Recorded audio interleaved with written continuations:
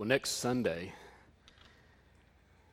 is a big day, and you will want to be here. You will not want to miss next Sunday. We're calling it Commitment Sunday, and it's really going to be a seminal moment in the life of Redeeming Grace Baptist Church.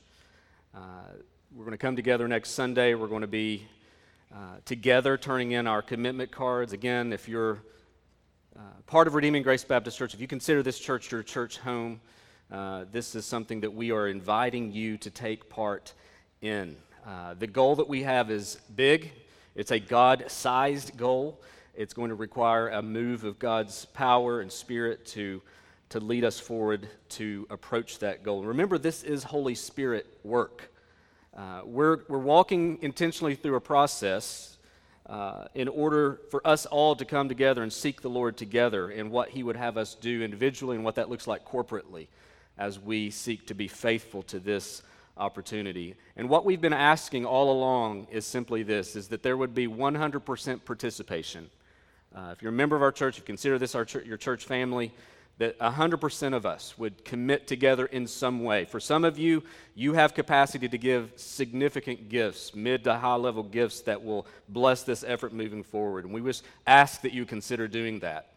Some of us may not have that level of capacity, but again, equal sacrifice. Sacrifice is going to look differently from family to family, from individual to individual. And as we all come together, not giving equal gifts, but equally sacrificing, and as we come and bring that together, everything adds up and every gift matters, no matter what it is you're able to do. And so as you give above and beyond, as you do so prayerfully, that's all we're asking, is that you'll do so prayerfully and that you'll participate in this work as the Lord leads you to do that. And so please do that.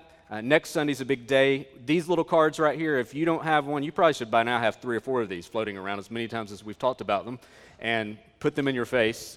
We have several available there on the Putting Down Roots table. Next Sunday, bring this. We'll have several available next week as well. And so you're going to be turning that in. You'll be putting it in an envelope and turning it in during the service next week. If for some reason you just absolutely cannot be here, we just encourage you to mail those in to the church office. You can turn them in to someone on our capital campaign team as well. And so just be sure that you're taking part in that. Again, pay attention. If you have questions on how to fill that out, we put a video on Facebook. Folks at our table can answer questions. Just fill that out the best you can. Your name and stuff down there at the bottom. Nobody's going to be calling you, checking up on your gifts or anything like that. It's just so that we know what we can depend on moving forward together. Okay? And so it's a great opportunity. Next week's big. It's huge. I look forward to seeing you here. Let's pray together. Father, we thank you for this opportunity that's ours. And Lord, now as we turn our thoughts and our minds to your word, we ask that you, by your Spirit, would help us understand it and that you would help us to be transformed by it. We pray this in Jesus' name. Amen.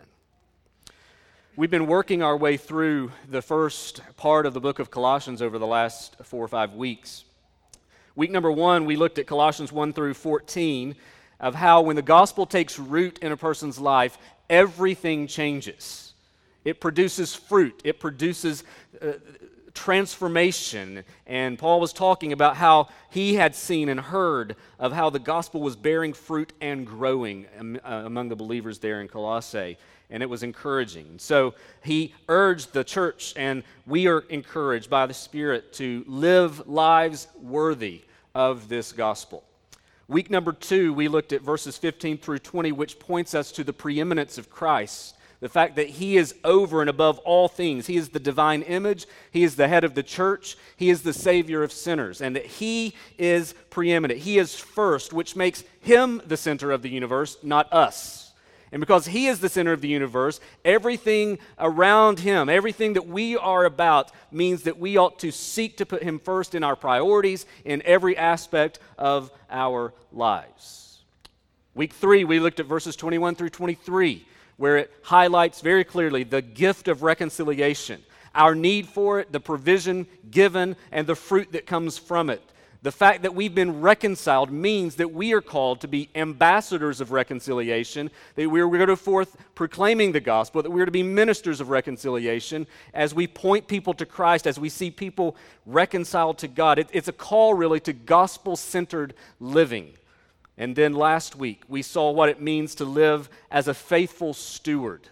As we looked at Paul's life from verses 24 through 29, not just a steward in giving, but really seeing the entirety of your life as that of a steward. That we're called to invest ourselves in the calling that God has given every single one of us to serve faithfully the King and the cause of the gospel. Really to have a whatever it takes mindset to invest our lives for the sake of King Jesus and for the advance of the gospel and the good of our neighbor in this world.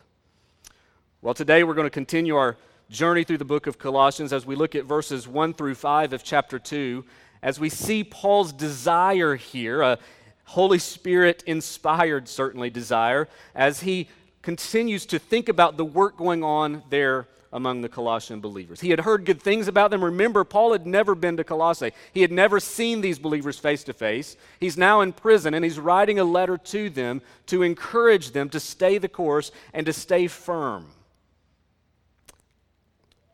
So let's pick up in chapter 2, beginning in verse 1. Paul writes, he says, "For I want you to know how great a struggle I have for you and for those at Laodicea and for all who have not seen me face to face, that their hearts may be encouraged, being knit together in love, to reach all the riches of full assurance and of understanding and the knowledge of God's mystery, which is Christ, in whom are hidden all the treasures of wisdom and knowledge. I say this in order that no one may delude you with plausible arguments. For though I am absent in body, yet I am with you in spirit, rejoicing to see your good order and the firmness of your faith in Christ." You know, I know that over the last few weeks we've been talking a lot, a few months really, we've been talking a lot about putting down roots and what that means for us as a church in this community. But something that we must keep in mind is this. Getting our own building is going to be a great thing. But if we do not have roots that are spiritually healthy, a building is meaningless. One of the reasons we like this terminology of putting down roots is what it communicates to us physically, but really there's a spiritual idea behind it as well.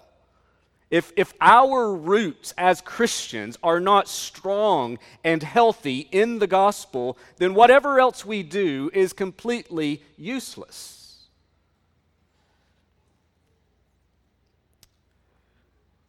Redeeming Grace Baptist Church will not ultimately be known for the shape and the size of a construction project. We're excited about that. We're looking forward to having that.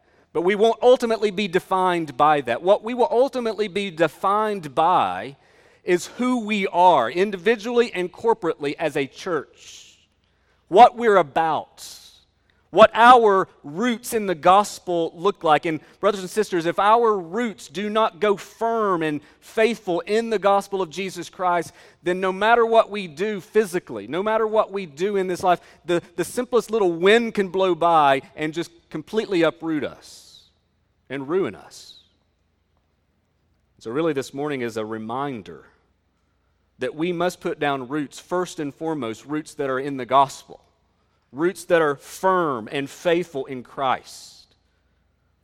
You know, as we consider Paul's goal for the believers in Colossae, these are things that any church should reflect no matter where they are, no matter the time in which they exist.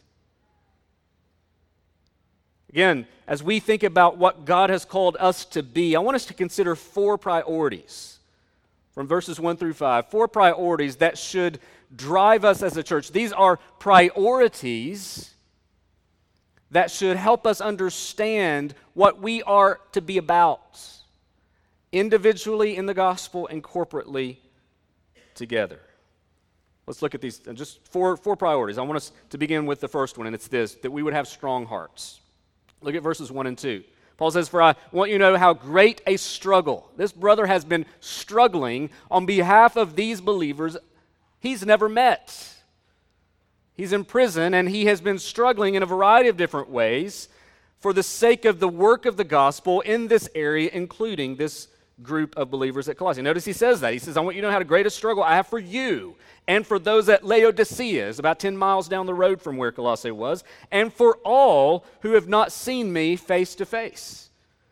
You begin to get a sense of Paul's pastoral care for the churches in this area, even people he had never met. I mean, he's addressing virtually all of those people here, people he's not met face to face, that he's been struggling for them and seeking to do them good in the Lord. And Paul understood.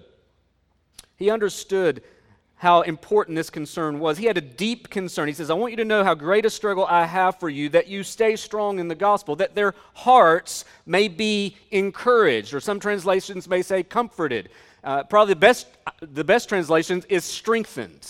That's really the idea behind what he's talking about here, that your hearts would be strengthened, that they would be strong in Christ. He understood that Christians will often struggle, and especially a newly planted church now with all kinds of false teaching in the area going on. So you have this newly established group of Christians in the church at Colossae, all these false teachers now going around and trying to divert them away from the truth of the gospel. Paul knew how dangerous of a time in which they lived. Sound familiar? Things may change and look differently, but they really don't change, do they? We still live in a day and time where we're surrounded by Babylon, really, right? You think about Revelation and all of these other things, this culture, this mindset that wants to destroy and to divert us away from the truth of the gospel. Paul understood that Christians will have unique challenges. Look at verse 4. If you just jump down there real quick, we'll pick back up with it later. But look, he says, I say this in order that no one may delude you with plausible arguments. He knew there was a real threat to the church. He knew that there would be some of these believers in Colossae that would be tempted to doubt and question the validity of the gospel when they heard certain arguments come their way.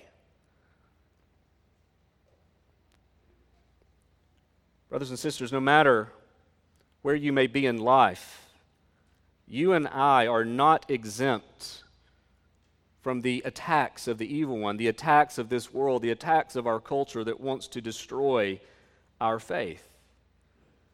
And when you are constantly bombarded and surrounded by other teachings that question or cast doubt on what you believe, it can be especially taxing and trying. You begin to doubt. Doubt takes place when we start to feel the force or the plausibility of a question or objection that's not easily answered. Happens regularly. I know there have been seasons in my own life where I have been weary and I have struggled. I have questioned. I don't buy this lie for a minute that if you're truly a Christian, you never doubt your faith. That's just not true. There are seasons and points in your life where you will question things. You will have sincere doubts. You will have sincere concerns and struggle for an answer to be given to questions that may be coming. So Paul's response was to struggle on their behalf so that their hearts would remain firm and strong and steadfast. Again, he's after their heart. We've talked about this in weeks past of how the heart is the control center of our life. It's the command center. It reveals a lot about who we are. It's the center of our will and emotion. It's the core of all that we are. It reveals a lot about us. It reveals what we value. Jesus talked about that in Matthew 6, didn't he? He said, where your treasure is, there your heart will be. It exposes the true you. The things that you say and the things that you do are not just random things that happen. They come from your heart, don't they? And so it's the control center of your behavior, but it's also the core of our thoughts, our beliefs, our convictions. The things that we hold to, the worldview that we have is all part of our heart. And that's why Paul says here, he says, I'm praying, I'm hoping that your hearts may be encouraged, strengthened. As Christians, we are in constant need of growth and encouragement. There's a lot A lot in this world that just slowly tries to chip away at these convictions and beliefs that we hold dear. We face constant attacks from culture, false teachers, the evil one. And when this happens, it's not hard for doubt and fear and struggle to begin to creep into our hearts, where we begin to question things and we begin to see these arguments as perhaps plausible. This is why we need strong hearts. This is why we need to remain firm in the truth. Not to say that doubt should never happen. It happens, but you shouldn't stay there. That's what Paul's after. And brothers and sisters, we want to be a church that's in the business of encouraging believers in what is true. One of the reasons we're seeking to put down roots in this community is that we would be a permanent fixture in this community, because we want to be a place, not just the only place in town, but a place among many other places where people can go and be regularly encouraged and strengthened in the truth. We want to be diligent. We want to care well for people's hearts. We talk a lot about heart disease today, don't we? Spiritually speaking, that's what we want to do. We want to be a cardiology center of sorts. We want to help you have healthy hearts, to have strong hearts, to have encouraged hearts. You know, a few things that I think about as I think about what Paul's seeking to do here, as he's seeking to encourage them, that their hearts would be strengthened. A couple of things that come to mind when I think about application of this passage, even in my own life and in our life corporately, is first, we need to be honest with our doubts and struggles. You know, we're not typically encouraged in culture and society in general to be vulnerable or to show signs of weakness. That's not usually what's encouraged. But brothers and sisters, this church ought to be a safe place where you can bring your doubts and your questions and your concerns and your struggles and know that you're going to be cared for through that season. This ought to be a transparent place where you can pull a brother or sister inside and say, listen, I have questions about something. I have a concern about something. I don't see how A plus B equals C. I need you to help me. This ought to be a place where that's a normal thing. You wouldn't be seen as strange, like, how can you not believe this? It ought to be a place where you're vulnerable and you bring the weakness of your faith at times to bear.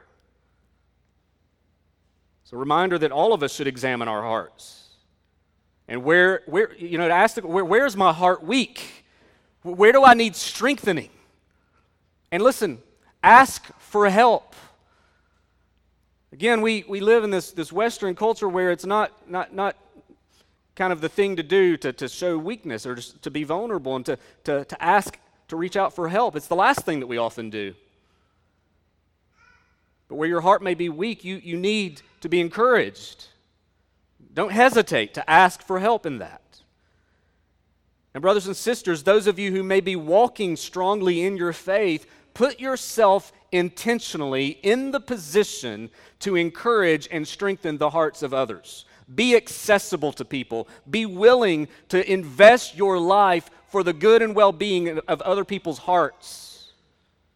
You know, we often talk about how we're to guard our hearts, and the Bible talks a lot about that. But one of the things that the church is called to do is to help people guarding their hearts. It's to help other Christians guard their hearts. You need to make sure your heart's guarded, but we have a responsibility to care well for the others in our midst, in the family.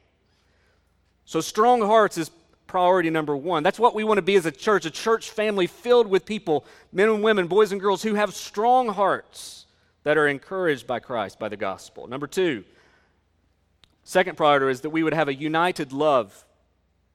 Notice there in verse 2, he says that their hearts may be encouraged, being knit together in love. Being knit together in love. Paul continues on, and he unpacks some ways that this strengthening can actually happen. Notice he shows here that not only is having a strong heart a pastoral priority, it's also a community project. This is what I was getting at just a second ago. Being part of a loving and forgiving community of believers is absolutely essential to being strengthened. You will not remain strong in your heart outside of the context of a church family. You will not remain strong if you are disconnected from a community of believers who invest in you and seek to love you. You know, the type of strength that Paul is getting at back there in verse 2 is not just the simple pat on the back, hey, keep going. That's not what he's talking about. He's talking about being knit together in love, this idea of intentionally coming alongside of others to do them good in Christ, to do them good in the Lord. Listen, this may be a shock to you. Not everyone in this room has it all together. In fact, I would just say this, no one in this room has it all together. No one. It's like a massive train wreck that just gathered here in this place today. Some of us are doing a little better than others, maybe, but we all don't have it together. You may have convinced yourself of that this morning when you looked in the mirror and you worked an hour trying to look that way, but you do not have it all together. And you need other Christians to come alongside of you, other Christians who don't have it all together either, but you've been empowered by the same Holy Spirit. You've believed in the same gospel so that you're united in Christ around that, and you come together being united in your understanding of the gospel, but also how you love each other. We need each other. And there are going to be times when we struggle with assurance of salvation. We struggle with doubts. We struggle with besetting sin in our lives where we just can't seem to get past something. And listen, you need someone else to come alongside you to encourage you, to spur you on, to hold you accountable, to speak truth into your life so that you understand all that Christ is meant for you to be.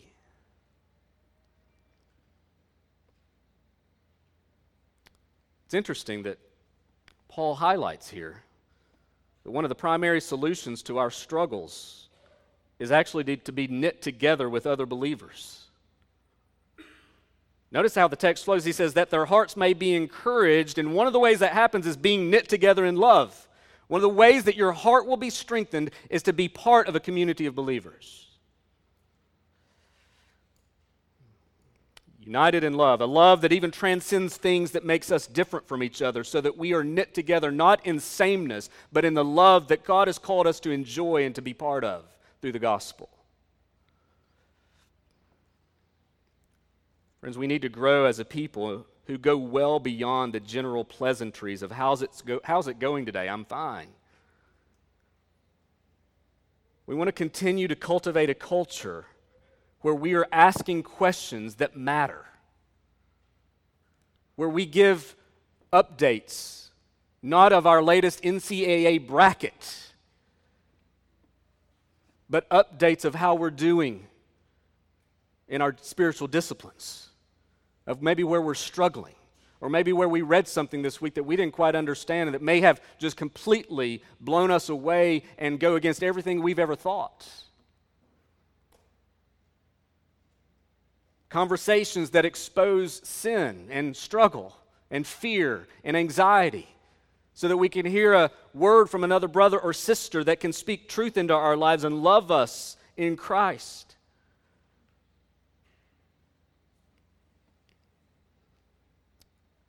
As I think about just the opportunities that we have, you know, this idea of being knit together in love is something we all must be committed to in some way. Growing in assurance and your understanding of the gospel is a community project. And one of the responsibilities you have to each other is to keep each other faithful, keep each other accountable in the faith. Listen, if you intentionally keep yourself on the fringes of church life, you are not doing yourself or this church any good whatsoever. You just kind of step in Sunday and that's it. You just kind of on the fringe. It's a dangerous place to live. It's dangerous.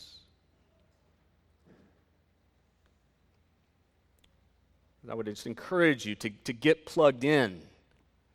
If not here, somewhere. Somewhere. You need other Christians in your life. We face constant assaults from the enemy, and if you think that coming here on a Sunday for an hour and a half is all you need, it's a mistake.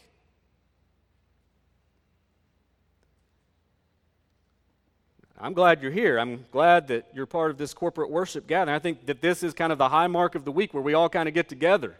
The train wreck comes together, and we worship the Lord, and we reminded of the gospel through our songs and through our teaching and our encouragement, mutual encouragement of each other. But you need so much more than this.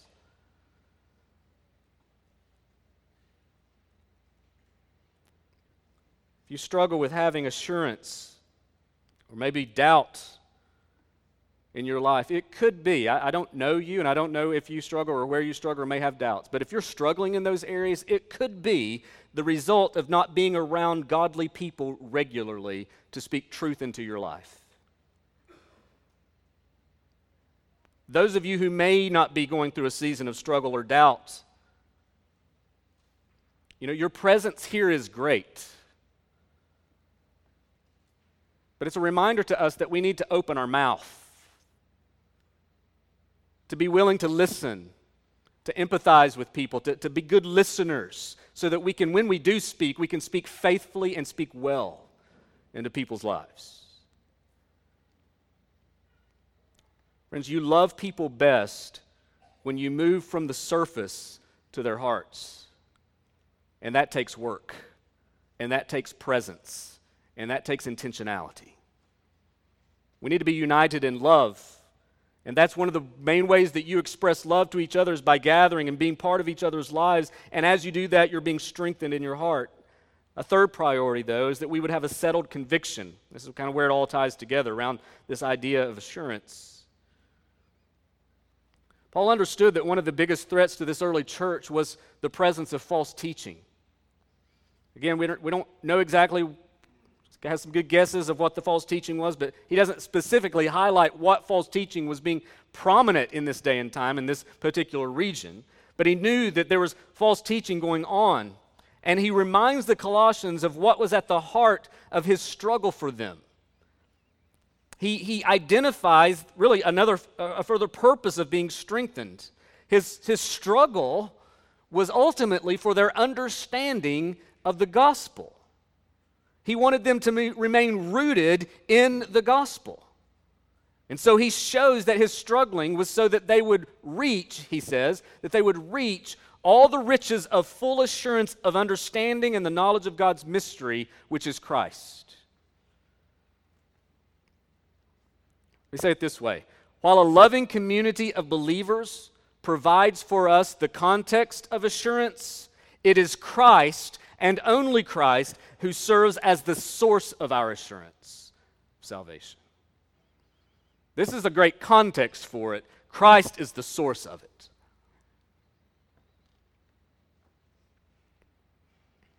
Robert Murray McCheyne once said, "For every one look at self, take 10 looks to Christ." When you begin to look at self and you begin to think of self, you see pride, you see self-righteousness, you see anger, you see things in your life where you may be tempted to even wonder, am I even a Christian? And Paul chimes in here and says, remember where assurance is ultimately found. It's found in Jesus. It's in Christ that all the treasures of wisdom and knowledge are found. We sing about this all the time. In Christ alone, my hope is found. Before the throne of God above, I think the second verse, when Satan tempts me to despair and tells me of the guilt within, upward I look and see him there who made an end to all my sin. It's not inward, upward. We're looking to Christ. We're looking outside of us to get a good understanding of who we truly are. It's when you only look inside and you look to self and you only see you that you're going to grow weary and that you're going to grow in your doubt. You're going to think, am I even saved? And friend, that's just a reminder. When you look to self for assurance, you're just reverting back to a works-based salvation. It's Christ who saves you. It's Christ who keeps you. Look to Him. And this is why the church is so important. It's because you need people, not just a preacher, you need people to come alongside of you and remind you of that. Hey, quit looking at yourself. Look to Christ. Quit looking to your own efforts. They all fall short. Look to Jesus, who came and lived a life of perfection, who died a death on the cross for sinners, who was resurrected on the third day to declare victory over sin, death, and hell once and for all, who went to the Father's right hand, who's coming again for us. It is Him and only Him that can save, and it's Him and only Him that can secure you.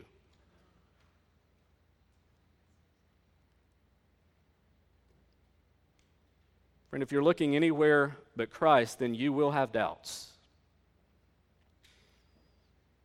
If you're here today and you're struggling with doubt and you don't have certainty about your standing before God, you should not leave here today without talking to someone.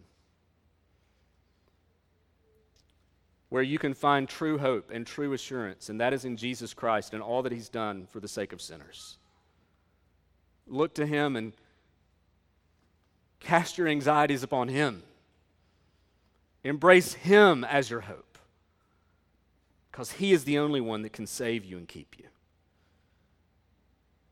Friends, one of our responsibilities as a church is to help keep your sights fixed on Jesus. And that's what we're committed to do. And if we ever fall short of doing that, you should fire us. Get rid of whoever would lead you in any other direction, get rid of them. Because this is what our ministry must be built upon. It must be built upon Jesus Christ and Him alone.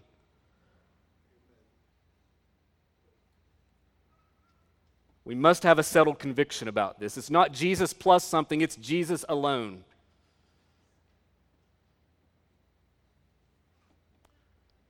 But a fourth priority is the firmness of faith. We'd have a firm faith. Paul affirms that he's in this with them. Notice the community that Paul even exposes here. Just even though he's not there, he's there. Right? He's not there physically, but he's there.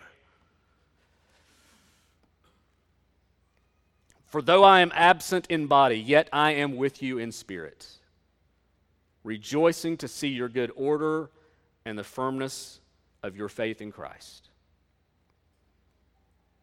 He uses military terms here, good order and firmness of faith. These are terms that would often be used in reference to military matters. He points out that the well-ordered Christian is someone who does have a firm faith in Christ. And Paul's been encouraged. He says that earlier on in chapter 1, that he's encouraged by what he's been hearing. He's heard how they are bearing fruit. And that encourages him. But as he writes, he's writing to remind them to stay the course. He's writing to remind them to keep their eyes fixed on Jesus and to have their faith firmly rooted in Him. They're going to hear things. They're going to hear plausible arguments that may sound like, oh, this sounds good. But rather to stay firm on what is true. Friends, that's what we want to be about as a church family. We want to be a community of believers that are strong in faith, that are united in love for one another, that we are settled in our conviction about the gospel, and that we're living out a faith that is firm. You know, when you think about this, it makes sense, doesn't it? This is true Christianity. Churches seek to build themselves on so many other things than this. Brothers and sisters, this is all we have. This is all we have. The gospel. And that's all we need. So when we think about putting down roots, I want you to think about your life from several different vantage points. It may be that you're here today and you're not following Jesus. Maybe it's clear to you, maybe it's not, but maybe that you're here today, you're not a Christian, you're not following Jesus, you've not put your hope in Him. Maybe you're curious about Him, maybe you have questions. We want to help you. I would just say that your first step of obedience today would simply to put down roots in Christ. Put your hope in Him. He is your only source of salvation and assurance. You will not earn your way to heaven. You will not make your way to heaven based upon good standards or that you present for yourself or some kind of moral behavior. Your only hope of heaven is by putting down roots of faith in Jesus. And we're here to help talk with you. Get someone, talk with them. If you're here with your friend and you have questions, talk with someone about what that looks like. Another application would be to put down roots in a local church. Maybe you're here today, you're searching for a church family. Or maybe you're here and you're a member that needs to take intentional steps towards the idea of being knit together in love, what that looks like. Put down roots in a local church. Why? Because of what we saw here in the text. It matters that you find strength and encouragement from other believers. It's part of God's means that He has ordained to encourage and strengthen you.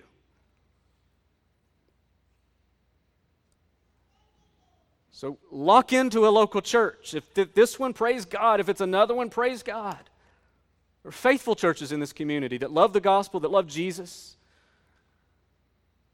We're not the only show in town, and we're not a show, trust me.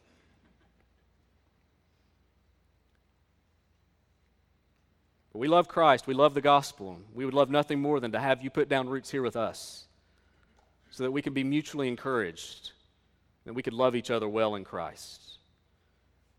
If you're a member of our church, and maybe that spoke to you earlier when I said how it's not healthy to be on the fringes. Maybe this is just a reminder to you as you think about putting down roots that your roots are really more to connect more with the body of believers here in some way. And as a church family, as we put down roots in our community, we want to be a strong community of believers as we stand firm in the gospel. When you think about what's before us and the opportunity that's ours, it's an exciting time. I've said this before, if you're kind of new to us, you've called us an exciting time. Not that there's been boring times before, this is an exciting time. A lot that's coming up and a lot that's before us as we seek to be part of laying a foundation, literally and spiritually, for generations to come. And my prayer is that until Jesus comes again, that there would be a community of believers, and Lord willing, a place one day where the community can say, if you want to know about Jesus, you can go to that place and be part of that people, and they will tell you all about Him because that's who they worship and that's who they serve. May that be the case from here until Christ comes again.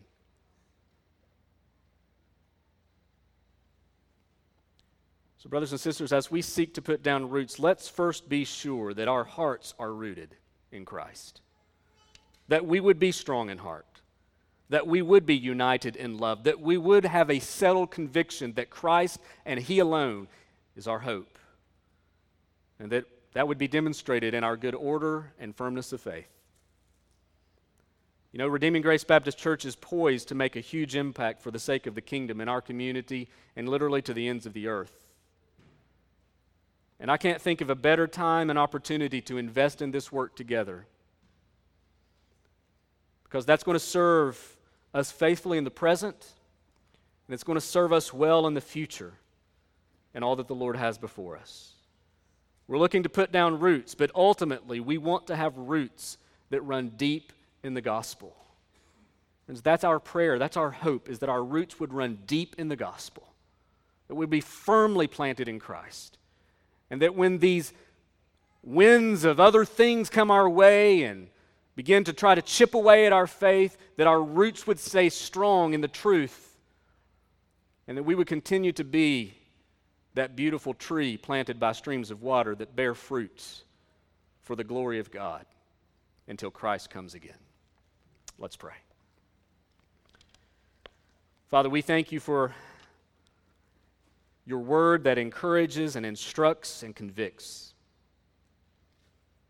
And Father, it's our prayer this morning that as we hear it, that we would be faithful to respond to it. Holy Spirit, would you help us? Would you give us understanding? Would you expose in our hearts how we need to respond to you today in faithfulness? Lord, it may be that we need to respond simply by putting our hope in Christ. And so, Lord, my prayer that you would move upon the hearts of those that would be here today that have not known you as Savior and Lord. God, that you would impress upon them their need this day. You give them faith to believe, to trust in all that Jesus is. Father, would you help us as a church to remain strong in heart, to be united in love. Lord, we're not a perfect church. We've never claimed to be a perfect church, but God, we know that we have areas of growth that we need to all be growing in. And Lord, as each of us are committed to having strong hearts and to helping others have strong hearts, that will look more and more pleasing to you each and every day. And so, Lord, we ask for your help because we know that we can't do that on our own. God, would you protect us from error and falsehood, false gospels that are so prevalent today. Lord, false narratives, false things that would seek to chip away at our faith. God, guard us from these errors and keep us faithful in Christ. Lord, it's all about him. So, Lord, we ask that you would help us day by day, moment by moment, to be a people firmly rooted in the gospel and in your glorious grace. We pray this in Christ's name. Amen.